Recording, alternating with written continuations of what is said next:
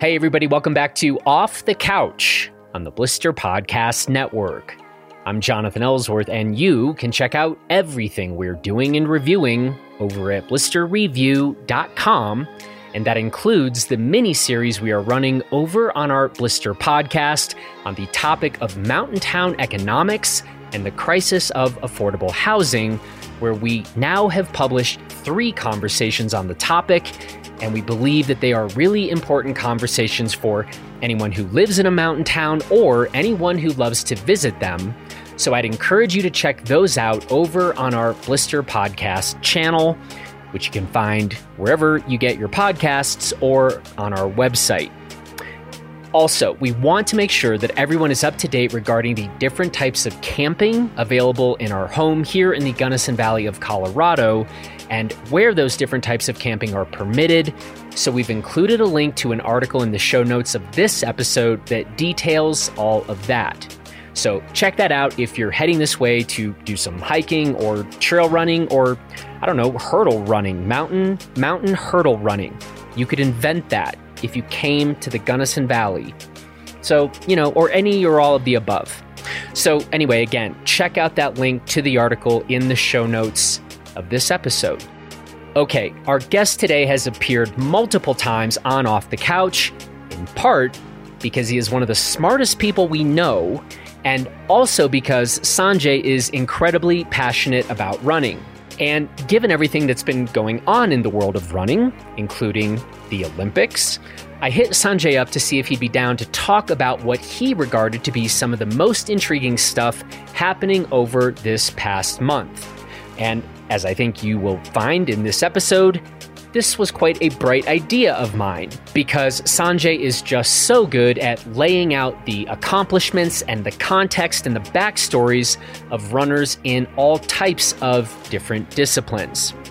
Now, we did record this conversation just before the start of UTMB, so we won't really be talking about UTMB in this conversation, but I do want to congratulate all the runners, including Courtney and Francois, for their fantastic races. And now, let's go ahead and run through the rest of the news with Sanjay Rawal. Here we go.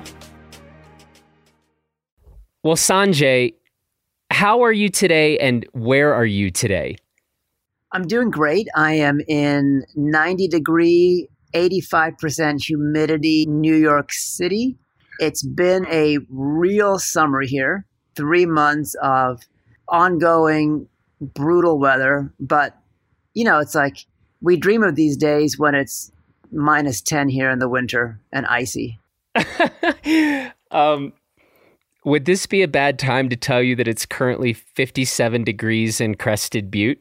Last night, I ran a track race, 5,000 meter race on a great track, basically overlooking Manhattan. The race was at 9 p.m. at night. And the air temperature was 87 degrees with about 80% humidity, and it felt like swimming. Wow. So yeah, if it was 57 degrees, it would have been heaven. Tell me more about this race, because you did real good at this thing. The times were nothing to speak of, but I was in the fast heat with a bunch. I'm 46, and everyone else in my heat, I guarantee you, was under 27 years old. And there was a bunch of people that took off really fast, trying to break 15 minutes in the 5K. And I was just trying to do around 16 minutes. And as the race wore on, I actually realized I had caught the lead pack and was passing those runners and ended up finishing second and took home a $200 Tracksmith gift card. So I guess, still making some money off of running. I love it. Showing those young bucks what's what. Yeah, there's about 25 old guys in the audience, and I swear to God, each one of them came down to me afterwards and, wanted to hug me had I not been like just a puddle of sweat. Well, fair. Well, hey, man, congratulations on the good showing last night. The one thing it did give me insight into was the conditions in Tokyo. And running these races, 5K on up in conditions that are just absolutely brutal for human physiology. And speaking of Tokyo, Sanjay, we are going to be talking quite a bit in this conversation about the Olympics, and you and I hadn't actually talked that much during the Olympics. I was watching quite a bit of what was happening in track and field, and as the games were kind of winding down, I kept thinking to myself, I wonder if Sanjay's catching most of this. And so I hit you up. Turns out, yes, you were in fact paying close attention. And I was like, let's come on and kind of do a bit of a recap of, in particular, what you found to kind of stand out and be particularly noteworthy about this past Olympics. So that is going to make up a lot of our agenda for today. Where do you want to start? Well, one of the first finals of the Olympics was the men's 10,000 meter race. And, as people know, that's above 6 miles. And conditions were absolutely brutal for that particular race and for all the distance races. Hot weather is very conducive to fast sprint times, basically, 400 meters and faster. But when you start getting, longer and longer races past a mile, people's physiology just can't handle it. I mean, that was the amazing thing about the men's race. It was the first track and field final. You had Ethiopian Solomon Barega against pretty much the heavy favorite and world record holder, Joshua Cheptegei. And Joshua Cheptegei came in second, and totally unexpected result. Ended up coming back, a week later, running the 5,000 meters and winning gold. But this just served to highlight probably the most epic performance, I think, in modern Olympic history. Sifan Hassan, Ethiopian-born, Netherlands citizen, who decided to do a triple that had never been attempted before. She did the 1,500 meters, the 5,000, and the 10,000. The only thing that's ever been close to that, and arguably even more epic, was Emil Zatopek. I believe in 1956, he ran and won the 5,000 meters, the 10,000 meters, and then entered the marathon, his first marathon ever, and won gold in that. Sifan Hassan, she ended up getting a gold in the 5,000. Then, after a few brutal heats of the 1,500, ended up finishing a well-deserved third. Faith Kipyegon from Kenya, who's the world's best by far, maybe the world's best ever in that distance, won the gold. And then Hassan came back and ran 10,000 meters and won gold. Absolutely brutal. Something like 24 kilometers of total racing, including heats. Just out of curiosity, of that triple, how would you rank the three events in terms of difficulty? And let's just say this is a fully subjective question to be asking. And if you want to make the case it's not actually that subjective, it's pretty objective. How would you rank this? All the races are brutal. So I think she started out with the 5,000 meters and she had to go through a heat of that. But for people who've run the 5,000 meters, it's basically, you're kind of going all out the whole time. It's literally like running a 1,500 meter, a mile race, but you have to do that 3 times in a row. I mean, it's the equivalent of the 800 meters literally being 2 400 meters all out in a row. So that was her first race, and it was arguably one of the harder races she had to do, and she came out with the gold. But then, she in the middle of all that, she was going through 1,500 meter heats, and there's kind of an epic, probably now famous clip of her in the semifinals with 400 meters to go, getting clipped and tripping, falling, rolling, getting up, hammering the last 300 meters, catching the leader of that semifinal and winning.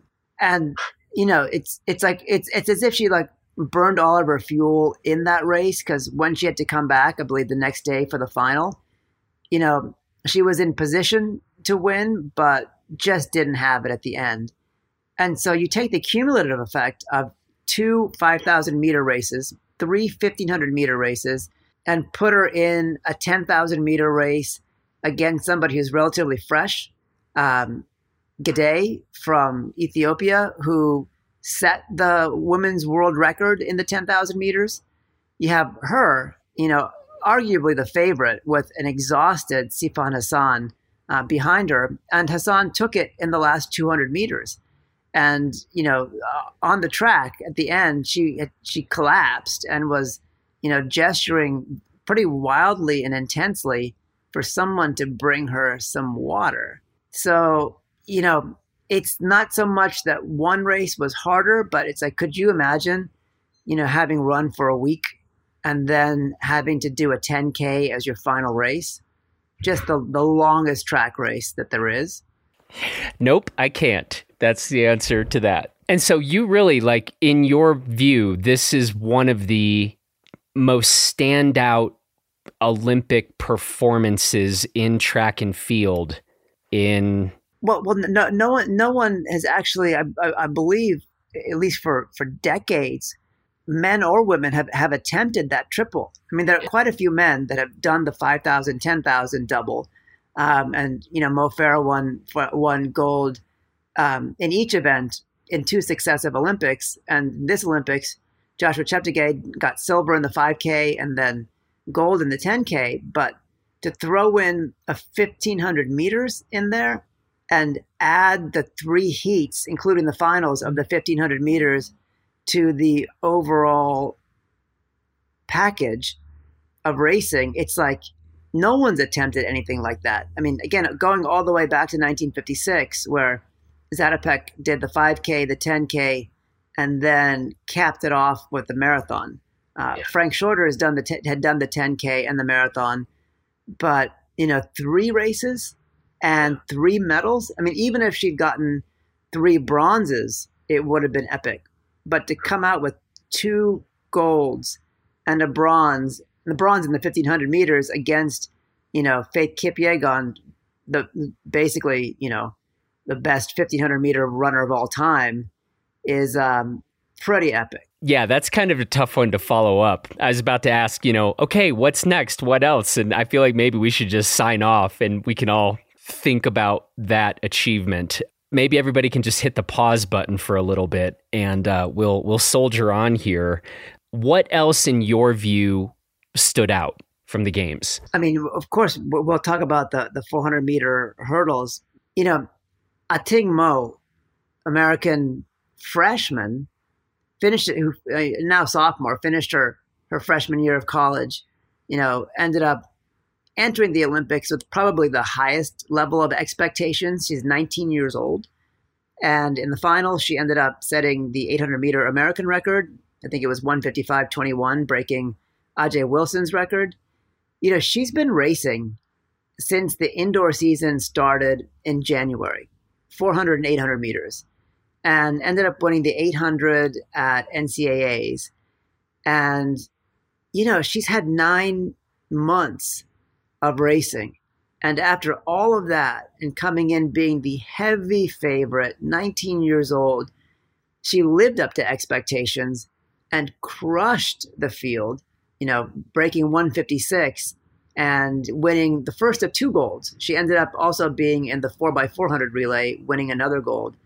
I mean, that's an incredible story. By the way, overall in this particular game, say compared to previous years, what sort of takeaways or generalizations did we see on the age front, right? Are we seeing, was this game's more about was it more impressive in terms of the youth and the performances of the youth? Was it more impressive in terms of what veteran runners were doing? You know what I mean? And I guess I'm curious how this might compare to previous Olympic Games. Yeah, I believe in 2012, the U.S. team, at least the men's team, pretty much was shut out of golds. And then they bounced back in 2016. And it was arguably a year full of youngsters and up-and-coming stars. And, I think the only American that won a gold medal in track and field was Ryan Crouser, who won the shot put. So it's, again, of course, the U.S. men's 4x400 team won that relay, but no individual winners apart from Ryan Crouser. And it was, it was a big debate, in the kind of track news world. But the narrative began to become clearer that this was kind of a year of youngsters. Like, you had, on the women's side, obviously some excellent gold medal winners like Sydney McLaughlin, pretty darn young. I believe she's only 21 years old. Ating Mo, 19 years old. But on the men's side, you got young guys out there who won medals. Grant Holloway in the 110 hurdles. You had Kenny Bednarek, Noah Lyles, who'll be here for years to come. You had a high school student, Arian Knighton, 17-year-old 200-meter runner, who made it to the semifinals. He's going to be a force for many, many years. And a number of people that didn't win medals but showed a tremendous amount of potential. So it's almost like, this was the year of the youth, and it was a year for the youth to, in some cases, shine, but in many cases, get a lot of experience. I mean, you had Grant Fisher on the men's 5,000 meter side, coming in, actually in the 10,000 meters, coming in fifth. And he's a young dude too. And, you never know, like maybe in the next, 1 or 2 or even 3 Olympic cycles, he could be up there on the podium. You mentioned it. Is it time to talk about the 400-meter hurdles? I mean, it was a set of epic performances. Everyone kind of knew that these two races, the men's 400-meter hurdles and the women's 400-meter hurdles, would probably be won in world record times. In both races, there were heavy favorites coming in, and those favorites performed very, very well. Karsten Warholm from Norway. For those who don't follow him on Instagram, you should. He's incredibly funny. There was a record set by American Kevin Young, 46.78 seconds, and that record stood for 29 years until this last July when Karsten Warholm broke the record in 46.7 seconds. Now, people thought that, Rai Benjamin, the American from Mount Vernon, New York, would have some chance of winning. I mean, Rai certainly thought he did, but people also said Rai's presence in the race would definitely push Karsten. Rai and Karsten, I believe, purposely never really meet up until championship races. They don't really like facing each other in maybe inconsequential meets. And so, Karsten Warholm ended up running 45.94 seconds, dropping his record by, more than 3/4 of a second. Rai Benjamin went under the old record of Kevin Young as well. And so it was a race for the ages. I believe they said the equivalent of the 45.94 over barriers is, in the high 42s if there weren't barriers. Put it this way, if Karsten Warholm didn't already have the Norwegian flat 400-meter record, his 45.94 over hurdles would have set that national record. I mean, that's crazy. That's crazy. Yeah, and for what it's worth, I mean, I'm not somebody who has this long history with like the 400-meter hurdles, It's not like I'm tuned into that all the time and staying up on that. But it was, first of all, the combined men's and women's 400-meter hurdles was my personal favorite thing from this Olympic Games. And it's just like, I think not that frequent when you actually could say, if you only watched an event one time in history, one time in human history, if you watched the 400-meter hurdles, men's and women's, you saw the best 2 races ever, right? I mean, certainly from a time point of view. And it was, I don't know, I thought that was just, the performances were so remarkable from the top runners. We saw world records in both. The second place finishers in both races looked incredible. Like, they looked so good, except they didn't win. I mean, it was really mind-blowing to me. And maybe from that, I should let you talk a bit more about the women's side of things. Well, Dalilah Muhammad, who's actually from my neighborhood in Queens, New York City, I believe she now lives and trains out in California, but dad is an imam here. And, the marathon team I'm a part of, this Reach In My Marathon team, does a number of like interfaith related ceremonies before some of our runs, just to like really bring out the spiritual aspect. And her dad has come and, been the kind of Muslim representative at these running races. So for her, you can see that faith and athletics have kind of always gone together, from a very young age on. And, I believe she's 29, but she won the gold in the 2016 Rio Games. And she and Sydney, they don't train together, but I think Sydney's the one who said that, iron strengthens iron. Yeah. Their friendship, is not a rivalry. They know that they're pushing each other. And Dalila, set the last world mark at the 2019 Doha World Championships. And, Sydney was a close second, but Sydney pushed Dalila to that record. Now, in this particular race, Sydney came out on top, running a 51.46, 400 meters with hurdles. Dalila came under the old world record, ran 51.58. And, it's interesting because, like, no shade on anybody, but like Rai Benjamin was distraught at his second place, even though, he'd done better than he'd ever done before. And, he said to the press that he allows himself, 24 hours to be emotional, but he really wanted to win. And maybe that's one mark of one type of champion. On the other hand, Dalila Muhammad said, like, hey, I've gone under my personal best. And that's all I can expect, of myself. Just go out and do your best. And she expressed a level of happiness for Sydney that you rarely see from second place and first place winners. Pretty great. What a great day in the history of hurdles. The greatest day in the history of hurdles. Most of us have no experience hurdling ourselves, and it needs to be said that these athletes are some of the actual best athletes in the world.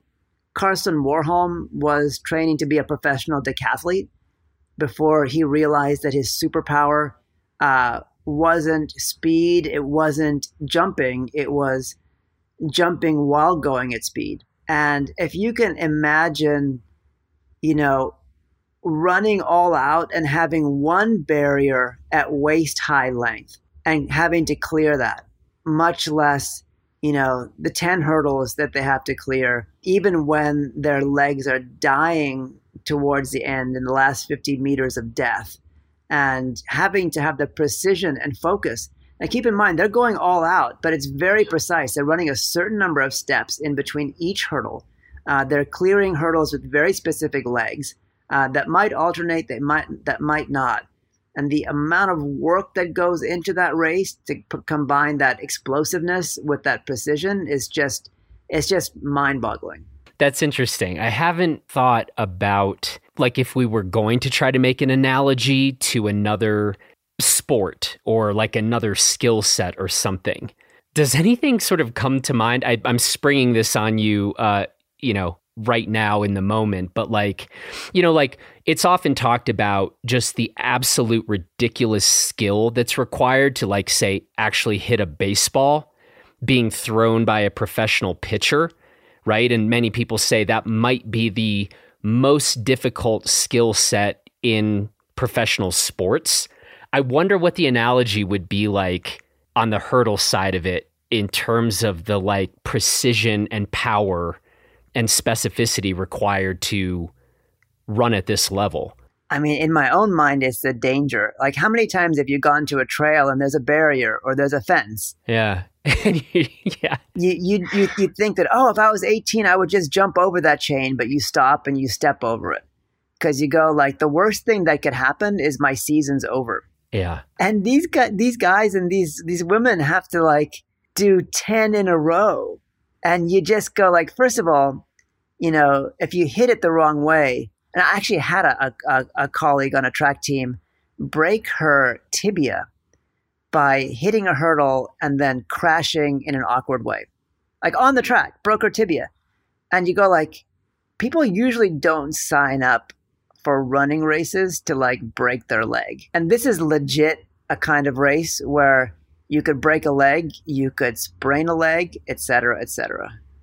Bringing contact sports, the potential of turning a running event into a contact sport. Hurdles, ladies and gentlemen, sign up now. There's a reason why none of us do like, fun run hurdles or never. You mentioned the decathlon a little bit ago when you were talking about Karsten. I think that's a nice segue to talk about this Olympic decathlon, and particularly, I just wanted to talk a little bit about Damian Warner.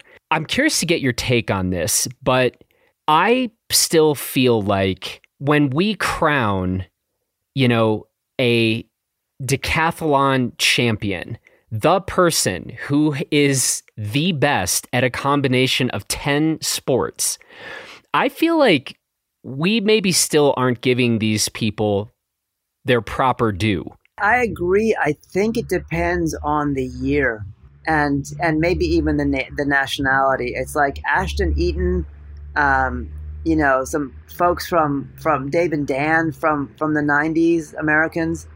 It's like when Nike and NBC get behind somebody and put them on Wheaties boxes, make massive posters of them, really hype up rivalries. In those years, audience members and viewers learn about the decathlon. And it was like this last Olympics, because Damian is Canadian, in the US, there was no hype at all. I'm sure in Canada, there was tons and tons of hype. But at the same time, it's like you said, it's like, since we now have these competitions on TV, like American Ninja Warrior, et cetera, where you see like multi-sport athletes. Yeah. It's hard to quantify how much better these pro athletes are from like parkour experts or like general all-around athletic folks, double threats, for example, people who can go two ways in college football or, that can shoot and dunk on the basketball court. Because you wonder why, like, having the athletic prowess that these guys have, like, it's the first thought that comes to my mind is like, well, they weren't good enough to go play pro football, or they weren't good enough to go like play pro basketball if they were such good athletes. So I guess in the world of money and sponsorship and fame, yeah, they don't get the due that they deserve. I'm just asking you to help explore this with me. And so I don't know if we end up anywhere particularly, incisive on this, but we don't look at, say, Sydney McLaughlin and think, well, yeah, but I doubt she's that great at the 5,000 meter. You know what I mean? Like, so I guess what is it? Is it a natural thing where we tend to put a bit more focus on, for some reason, people who happen to absolutely excel and be the best of the best at one thing, as opposed to being the best of the best at like literally 10 things, the combined? Like if you told me that, say, in the reigning champion in the decathlon was as popular as a LeBron James or a Tom Brady or something, I'd be like, well, that makes sense, right? They're combining all these different events, and so they're just held up as being like, that's incredible that you can be the best person at a combined 10 events. But that's not quite how it plays. I think you're right. And I think that's a general thing in sports. It's like, with the exception of maybe one or two events and one or two decathletes, nobody could make an Olympic final in any single event if they stepped out of the decathlon. I mean, Karsten Warholm could, but he wasn't a great decathlete. He actually, stepped off of the decathlon and focused on the 400-meter hurdles. But it's like, I think it's akin to like the basketball player who nobody appreciates except for great fans and a great coach, who might have like 2 blocks a game, 1 steal a game, score 10 points a game, have like 12 rebounds a game, 6 assists a game. And or even somebody that has a triple double, but it's always like 12 points, 10 assists, 10 rebounds. Yeah. Where it's like you can't really appreciate their greatness in one discipline, but you look at their number of triple doubles and you go like, yeah, that's got to stand for something exceptional. Okay. I think you've convinced me. I think you've made a compelling case. I mean, like decathletes work harder than any other track athlete in terms of time. Like one of my oldest friends was a national caliber decathlete in the US. And I mean, he'd literally spend 7 or 8 hours out of the track every day because, you know, you're working on, you're lifting, you know, you're working on javelin form, then you go out and you do some sprints, then you get in a little distance run, easy distance run in because you've also got to do the 1,500 meters. You might be working on some explosive drills for your jumping. You might be like, you know, watching YouTube videos of other people's performances, and you got a crap load of equipment, obviously. You know, that's one day. The next day you might spend 4 hours on pole vault technique. And it's just like, there's almost not enough time in the day just to become skillful at what you're doing. Like the shot put, the javelin, the discus, the hurdles, the pole vault. There's nothing similar between any of those in terms of technique. The high jump, the long jump, nothing similar. You know, you take all those events and you go like, this person's got to be not best in the world, but they've got to be pretty much national class in all of these events. I mean, with the exception of one, everybody gets a throwaway event, usually the 1,500 meters. Usually the 1,500. No, but nobody's really that great at that. I was also curious to kind of just get your overall sense of the state of track and field. That can either be just the state of track and field today in general, or like, I guess maybe if you want to narrow that a bit more toward the Olympics, like the track and field events, you know, this year versus previous years in the Olympics. What are your thoughts on this? Where are we kind of in the sport?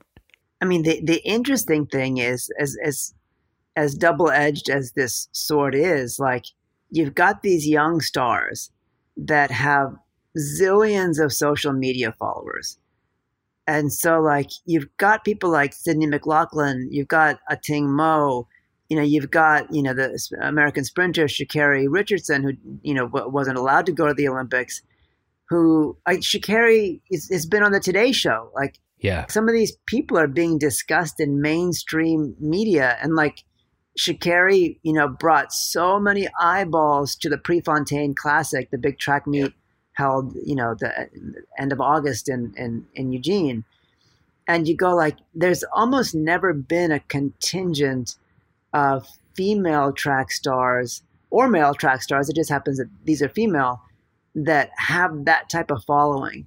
And all the distance runners, the steeplechasers, Courtney Frerichs, Emma Coburn, you know, folks up and down the aisle there, they all have like huge social media followings. Yeah. They're able to, like, you know, get people to watch races that they normally wouldn't, or get people involved, not just in the Olympics, but in the entire buildup to those Olympics.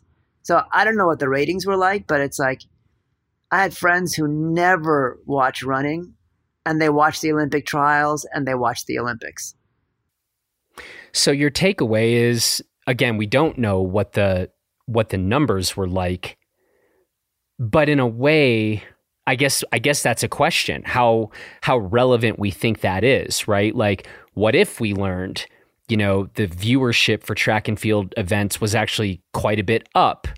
Would we feel differently if we learned that actually it was the opposite? They were quite a bit down? Because like you say, with the amount of exposure that quite a few track and field athletes are getting, do we see this as overall a really positive thing in terms of exposure for the sport, or bringing new people into the sport? Like, let's just talk to that question of ratings. How important do you view whatever the numbers were for track and field events at the Olympics as being a significant metric for like the health of track and field? I mean, I don't think we could be in a better place. People may or may not know, but the World Championships are going to be in Eugene, Oregon next year. And, whether or not the Olympics were kind of like successful in terms of ratings, I would think that the combination of the Olympic trials, a couple of the powerful storylines like Sha'Carri Richardson and Ating Mo, and then Sydney McLaughlin, I think those created a number of new track fans, and I think that'll carry through next summer. And I think it remains to be seen whether these people stick with track all the way through 2024. But, you've got these 2022 Worlds that I think were supposed to be in 2021. You've got, I believe, 2023 Worlds in track and field. You've got the 2024 Olympics. You've got 2025 Worlds. So it's like there's a whole bunch of championships coming up. And it's clear that these championship level races where Rai Benjamin does race Carson Warholm, where Dalila and Sydney both could possibly break, the former world record each, where Ating Mo has got the ambition to see if she could double in both the 400 and the 800 meter races in Paris in 2024. And, she's probably going to have a test run of that, either next summer or in the 2023 World Championships. So you've got people that are, breaking barriers that folks thought were impossible.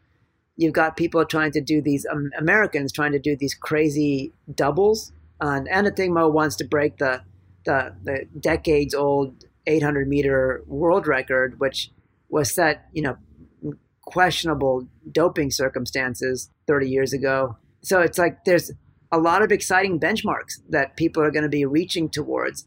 And again, it's like a lot of folks I know didn't necessarily watch all the races live, but they heard about Sifan Hassan tripping and tumbling in the 1500 meter race, the semifinals, and they watched that. They heard about the great races in the hurdles, and they went back onto YouTube and they watched that. I know a lot of folks tuned in to the Prefontaine Classic just to see some of those stars, a week or two past their Olympic exploits. Well, I think let's call that our Olympic recap. Nice job, Sanjay.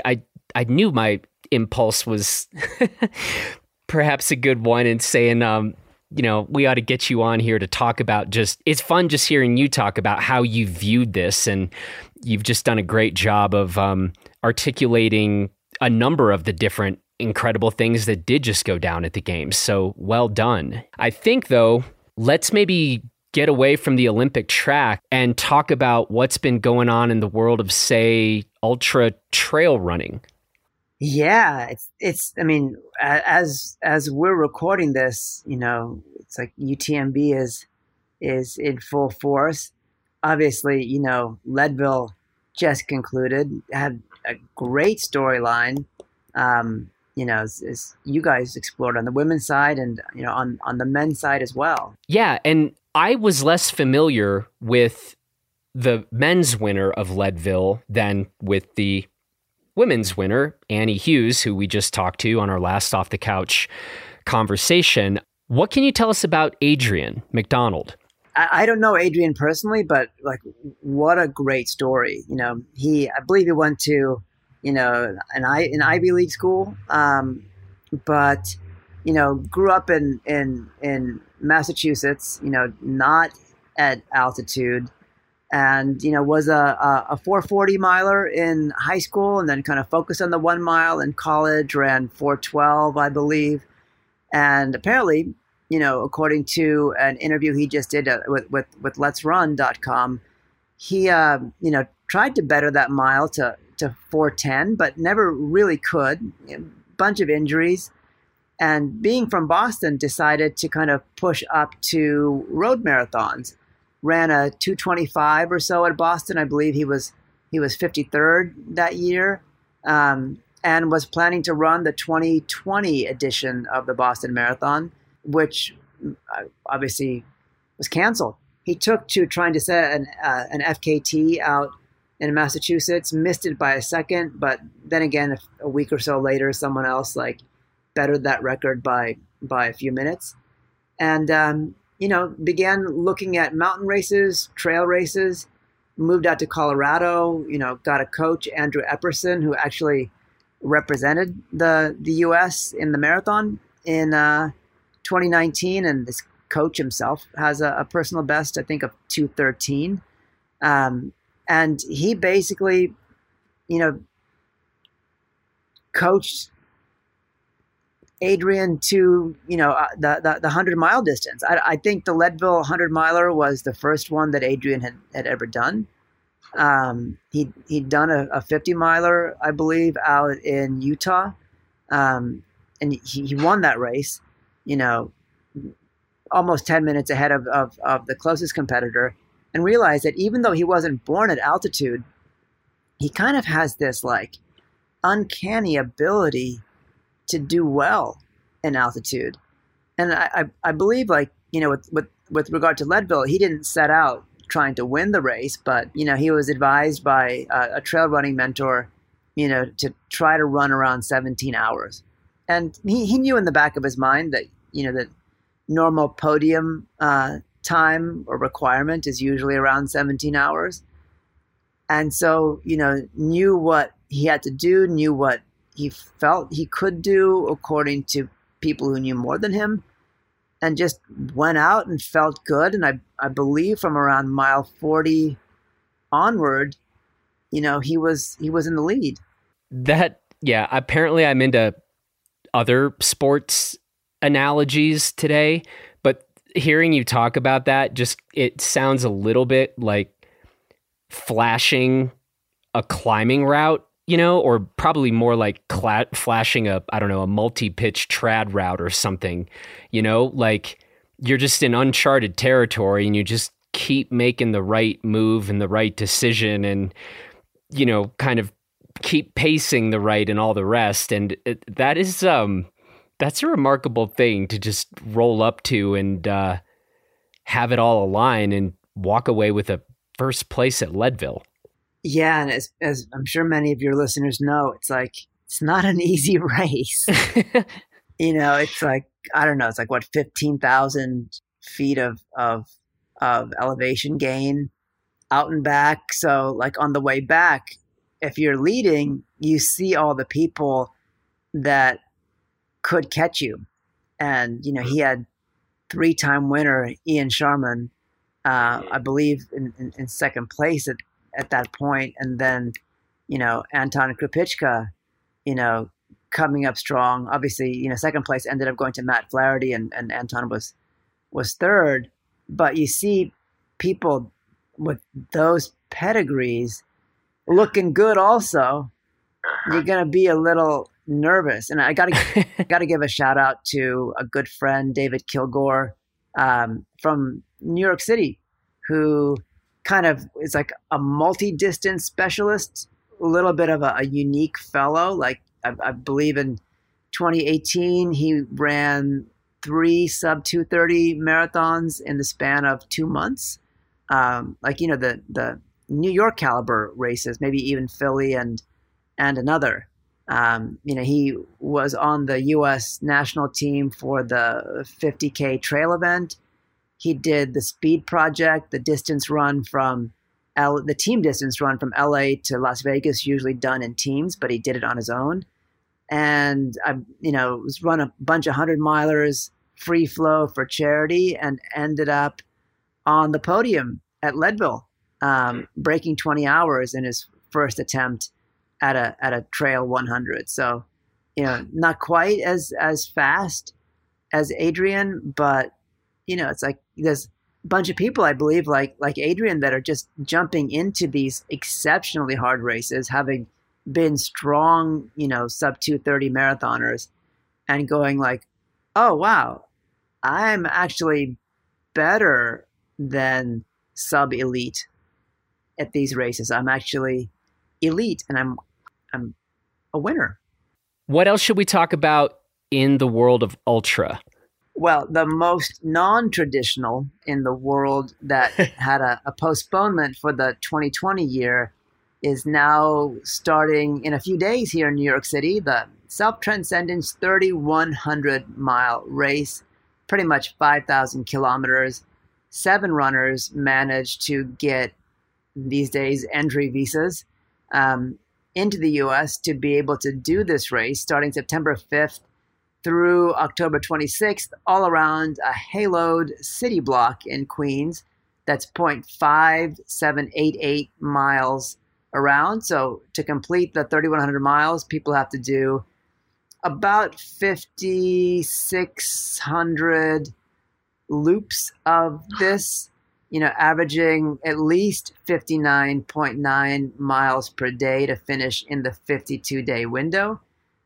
So it's a different sort of feat that requires a lot more patience. But hey, normally the race is held in the summer. And if it was this summer in New York City, I think the race would have had to have been shut down for several days because of the extraordinarily high heat index. But it starts in September and will end in like the cool sub 50 degree weather of New York's October. So folks can follow that at 3,100 Film on Instagram.